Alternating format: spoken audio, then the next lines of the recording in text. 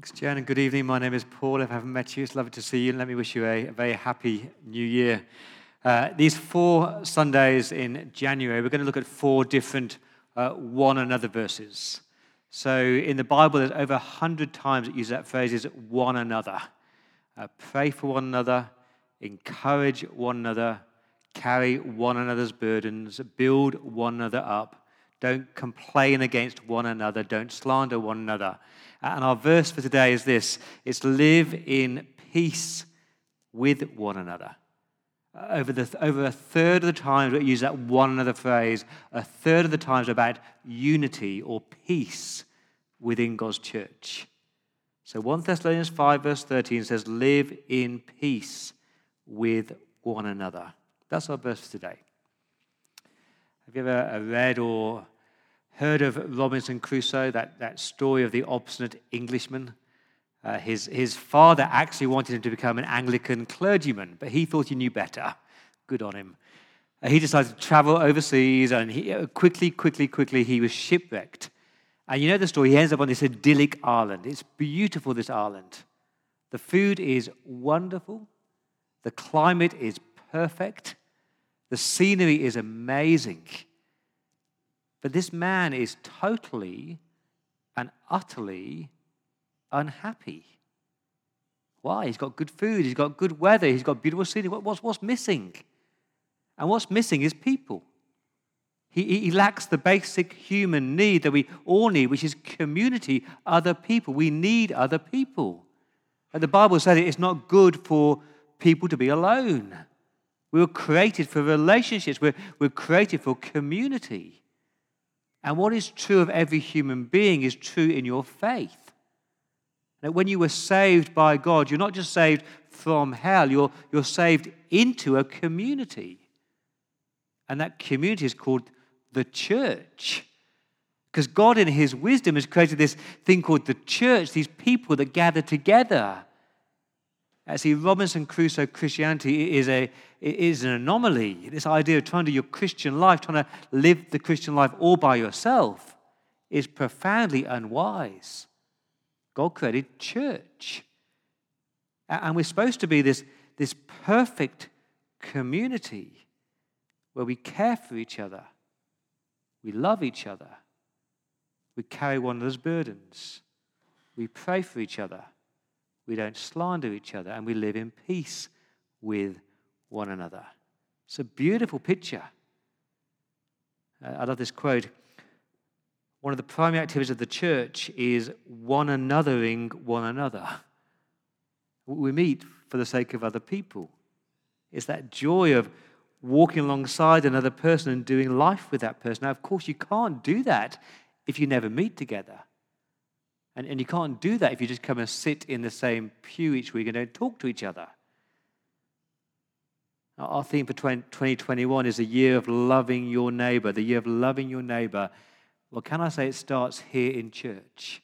It is not just about loving our community, it's loving each other well in church. So we started with this verse, live in peace with each other. Because peace has come. That's what we celebrated at Christmas. Peace had come, yeah? The angels sang, glory to God in the highest, and on earth, peace. Peace on whom God's favor rests. And so what the Bible says is because Christ has come, peace has come. And so if you're here tonight as a Christian and you know Jesus Christ as your Lord and your Savior, you can say, I have peace with God. That's extraordinary. You have peace with your Maker through the birth, the life, the death, the resurrection of Jesus Christ. Do you know that peace with God? But it's more than that. You have the peace of God. You have this deep-seated inner peace that is inexplicable. It passes all understanding. It gives you this calmness in all the chaos, this security in all the storms of life. So you have peace with God. You have the peace of God. But if you're claiming to have peace with God and peace of God, the application, the expectation, and the privilege is that you're called to have peace with other people. You're called to pursue peace with other people. That's commanded. It's to the church, but it's very complex. It is commanded. So this is not an optional extra. If you're claiming to have peace with God and the peace of God, you are called to pursue peace with your brothers and sisters in Christ. Here's just a few verses that are on the screen, just a few of the men I could have chosen. Mark 9, verse 50, we had read from the lips of Jesus. Be at peace with one another. Romans 12, verse 16, live in harmony with one another. Romans 14, verse 19, make every effort to do what leads to peace and mutual edification. 2 Corinthians 13, verse 11, strive, that's pursue, make the effort for full restoration, encourage one another, be of one mind, and live in peace. And the God of love and peace will be with you. Colossians 3, verse 15, let the peace of Christ rule in your hearts, since as members of one body you were called to peace, and be thankful. 1 Thessalonians 5, verse 13, live in peace with one another. And Hebrews 12, verse 14, make every effort to live in peace with everyone. Now that's pretty clear. Time and time and time again, God commands us, God calls us to pursue peace, to live in peace, and to live in harmony. But these verses are talking about the church. He's not talking about living in peace with the world. And then many times the church cannot live at peace with the world. We're called to be in the world, but not of the world. And sometimes a worldly leader will make a decision that we as Christians just cannot agree to. Or sometimes the cultural norms or societal norms are things that we as Christians can't subscribe to. He's not talking about that. He's talking about in the church with your brothers and sisters in Christ, how you relate to each other. As I say, it's very complex because there are thousands and thousands of things that can and do cause division and disunity in God's church. There's our personalities. We've always got people in church when you're thinking, I don't really like that person. I don't really get along with that person. They just annoy me. They might annoy you. You're not called to be best friends with them, but they are your brothers and sisters in Christ. And so you must be in harmony with them.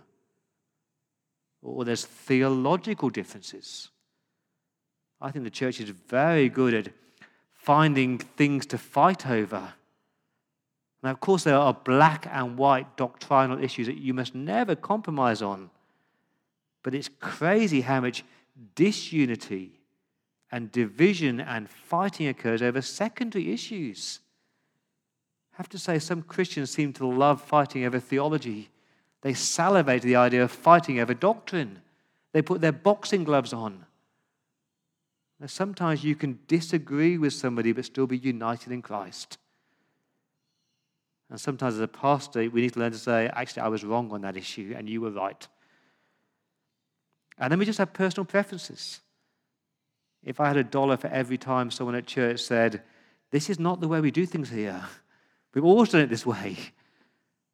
The change isn't always bad, is it? And again, some people have this personality where they just love to think the worst of everybody, think the worst scenarios. And I do think sometimes in church we have this knack of taking a handful of minor, tiny, minuscule frustrations, and we put them all together and we weave them together into this tapestry, into a major conflict. Well, I just think we're good at mishearing or misunderstanding. So there are thousands of things that can cause division and hurt and resentments and factions and fighting. And I find that incredibly sad. Because, brothers and sisters, it should not be. It should not be. We're called to live in peace with each other. Now, that does not mean we won't disagree. It's okay to disagree. It's what you do with your disagreements that matters. We can, we should, we must pursue peace. So I want to give you 4 key words to help you live in peace. And they're all from Ephesians chapter 4. It's on the screen. Paul says, I urge you to live a life worthy of the calling you've received. Be completely humble and gentle. Be patient, bearing with one another in love. Make every effort to keep the unity of the Spirit through the bond of peace. Here's our first word. The word is humility that Sam's already mentioned. Humility. Paul says, be completely humble. Be marked by your humility. Let humility just ooze out of you. Is what James said in our reading from James 3, verse 13. Who is wise and understanding among you? You claim to be wise? Well, let them show it by their good life, by the deeds done in the humility that comes from wisdom. Let your deeds be marked by humility, not by pride. So living at peace is going to begin with you and me having our right attitude towards ourselves. Who am I? I'm just a sinner saved by grace. I'm just a child of the King. I'm not inferior. I'm not superior. We're all equal. We're all one in Christ Jesus, aren't we? It's that humility to say, I might be wrong. It's that humility to say, you know what? I don't always have to be right. It's that humility to say, you know, it's not really about me or my desires or my wants or my likes. It's about the kingdom of God. I love the story of the true story of the two men who are kneeling at the communion rail of the church in England. One is a judge, a high court judge, and the other is a convicted criminal who's just been released from jail. These two men taking bread and wine together at the communion rail. After church, the judge says to the pastor, did you see who I was kneeling next to at the rail today? He said, I did see, but I was hoping you didn't see. And the judge said this, what an amazing miracle of grace. And the pastor said, yeah, isn't it amazing that God could save a sinner like that man? I'm not talking about that man, I'm talking about me. I'm the amazing miracle of grace. You know, by the world standard, I'm a good man. I'm well educated. I went to church every week. I went to Oxford. I studied for the bar. I'm a successful lawyer. But God opened my eyes to my need for a Savior. I'm a walking miracle of grace. Is that how you see yourself? When you start to see yourself and every other person as a miracle of grace, you stop looking down on other people. You stop being competitive. You stop the jealousy and the fighting, and you actually start to look for good in everybody. See, so the world says, be self-confident, be self-reliant, be self-promoting, tell yourself you are somebody, stand up for what you want, be proud. And God says the exact opposite. God says, be humble. Don't think highly of yourself, but think of yourself rightly. What's the opposite of humility? It's pride. Are we too proud to say sorry? Are we too proud to seek reconciliation? Or are we too proud to admit that we were wrong? In our passage in James, James uses two different words to describe the outworking of pride. Let me read them to you. James 3, verse 14. If you harbor bitter envy and selfish ambition in your hearts, don't boast about it or deny the truth. Such wisdom doesn't come from heaven. It's earthly, unspiritual, demonic.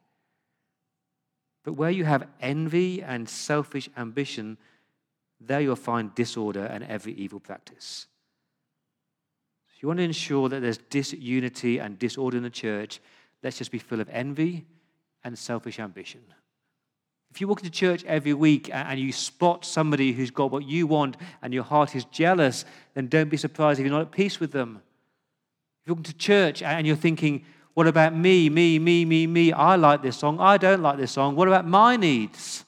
It's all about self. And that is worldly. That causes fighting and factions and disharmony. You ever seen little kids fighting on Christmas Day over a toy? I want it. Why can't I have it? It's not fair, Mum. It's not fair, Dad. It's ugly. And kids sulk. They snatch, they shout, they scream until they get their own way. And that can happen in church sometimes, you know. It's just that we hide it better. We manipulate, or we give the cold shoulder, or we just get a bit grumpy. James 4 verse 1, what causes fights and quarrels among you in church? Don't they come from your desires that battle within you, your pleasures, your desires, your self-gratification, your self-importance? Most disunity comes from pride. That's why Paul says in Romans 12 verse 16, live in harmony with one another and do not be proud. Do not be proud, but clothe yourself in that humility. So where does that come from? What's your model of humility? And the answer, of course, is Jesus Christ. Philippians 2. You should have the same attitude as Christ, who did not consider equality with God something to be grasped, but humbled himself and made himself nothing. That's our first word, be humble. Our second word, we want to live in peace, be gentle. Be very gentle with each other. Ephesians 4 verse 2 again. Be completely humble and gentle. That word gentle, it's not weak. It doesn't mean being a bit insipid. It's actually a word of great strength. It's that strength under control. It's like the father who is strong, is powerful, and is holding their newborn child who is fragile. You ever seen that? A father holding a newborn child. He is the strong one, but when that child is in his arms, he is so gentle. He's kind, he's caring, he's loving, he's thinking what's best for the person, how to use his gifts and his strength and his power for the good of another person. That's being gentle. And I want to focus here on our tongues, because we must be gentle with the words that come out of our mouth. Sadly, many, many churches are full of slander, gossip, grumbling, complaining, and tearing each other down. That's not living in peace. That's why James 4:11 says, brothers and sisters, do not slander one another. Don't speak badly of each other. Don't put each other down with your words. That bickering, that malice, that brooding, it destroys a church. Now, please don't tell me it's nothing personal. You always fight with them. It is personal. You're attacking their character. And please don't tell me I'll go and complain to other people. That's called gossip. And please don't say, well, I just turned a blind eye. I'll just give them the cold shoulder at church. That's being childish. Now, being gentle with your words is going to mean listening well to the other person. Sit down with them. And before you speak and before you complain and before you attack, listen. Listen to them. Why are they doing this? Why are they saying this? Why are they feeling like this? Ask questions. Seek clarification. Identify any hurts, but listen. And being gentle is going to mean you speak kindly. Choose your words very carefully. Get rid of negative words. Get rid of black and white statements. Think about whether this word is going to build them up or tear them down. And please assume the best in people. It's not about winning an argument. It's about saving that soul and caring for the other person. Towards the end of Romans, Paul challenges these strong Christians who think they're always right and stand up for what they believe in. Romans 14 verse 12, therefore let's stop passing judgment on one another. Make up your mind not to put any stumbling block or obstacle in the way of a brother or sister. So be gentle. Why? Because our God is gentle, isn't he? So be humble because God is humble. Be gentle because God is gentle. Number 3, be patient. See that word patience? It means having a long fuse. We are slow to anger and we're very quick to forgive. We are slow to retaliate and we're very quick to reconcile. So every time in church when somebody provokes you, you can choose self-control.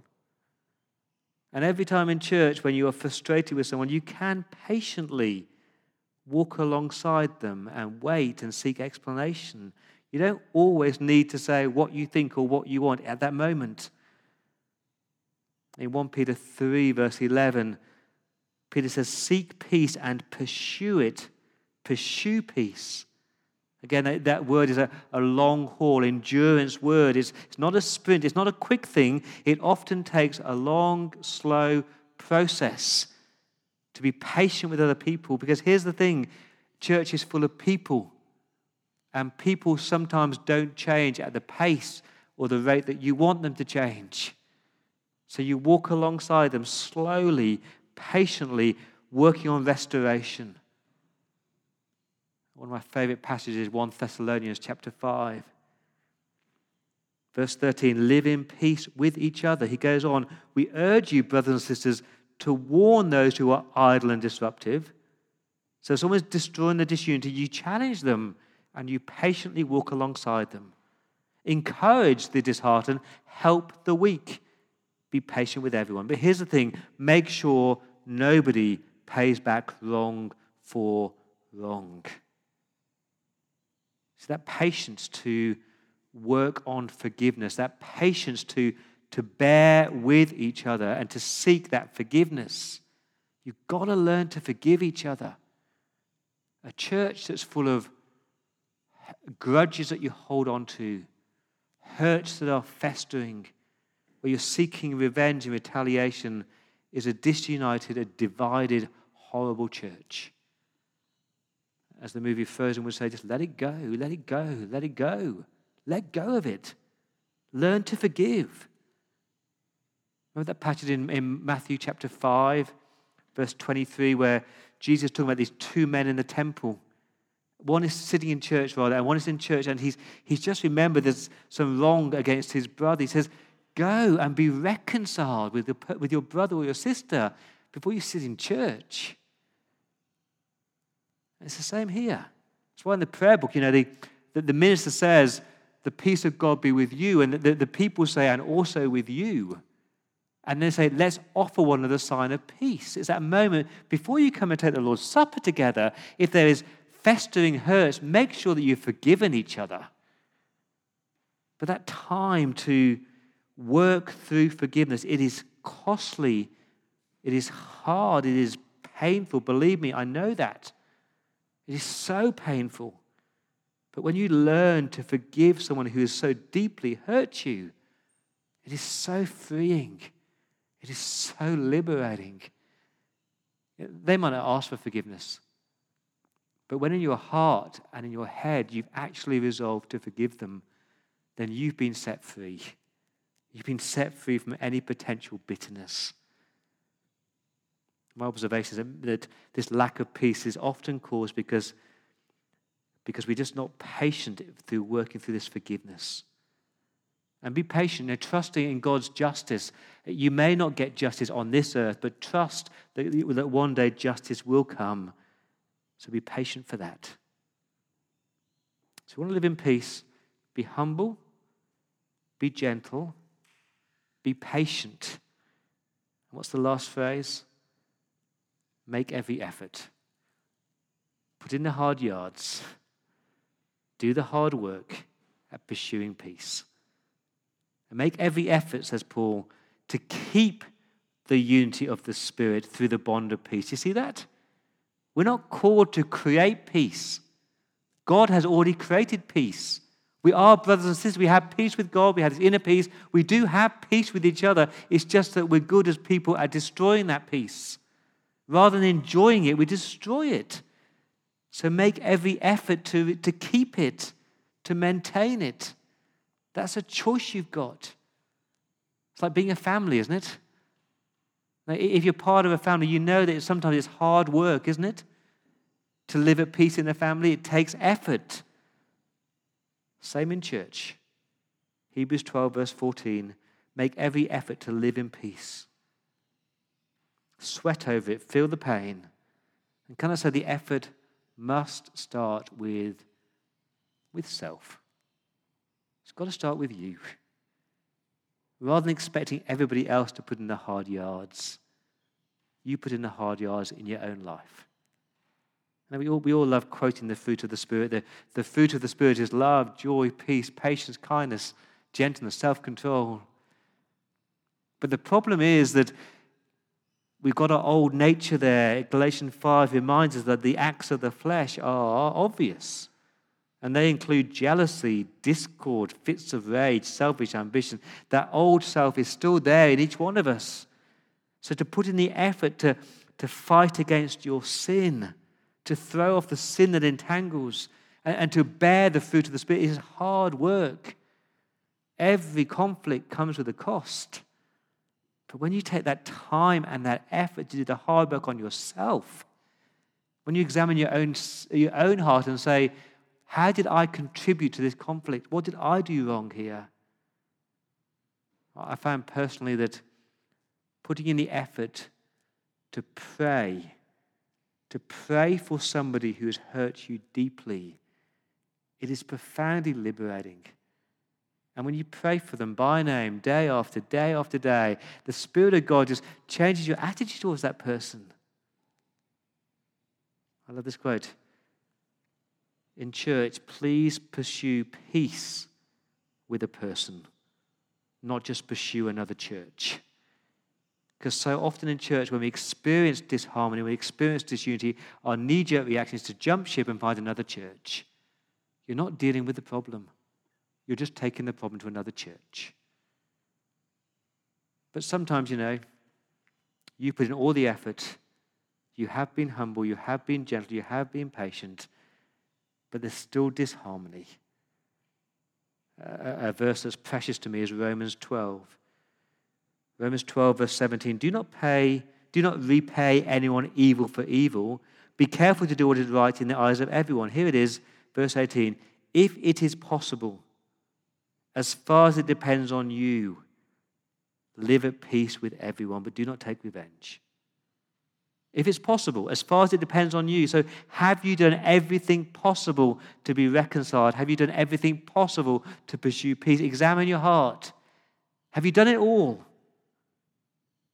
Now, sadly, sometimes you've done everything you can, but the other person is just not willing to budge or refuses to listen. But keep putting the effort. And can you put the effort to what I call stay salty? It's that great verse from Mark 9, verse 50. Have salt among yourselves and be at peace with each other.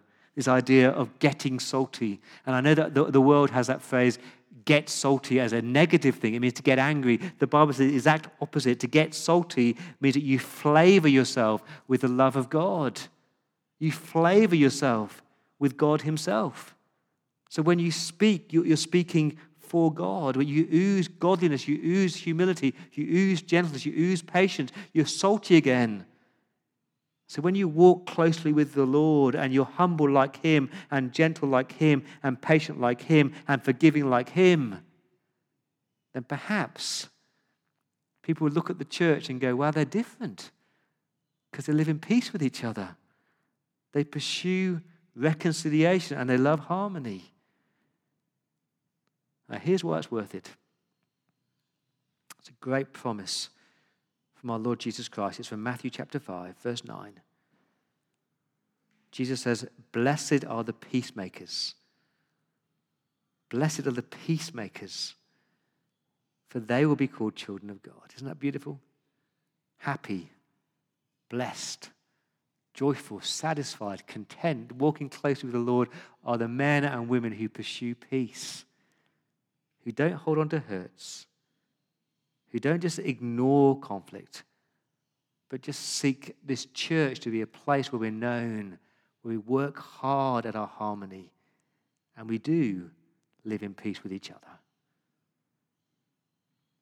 We are about to take the Lord's Supper. But before we do that, can I just ask you to stop? Before you take bread and before you take juice, just sit quietly. If there's anybody in this church that you're out of fellowship with, if there's anybody in your life that you need to pursue reconciliation with, just do business with God in your heart right now and just ask the Spirit of God to actually give you that heart to be reconciled, to live at peace with them.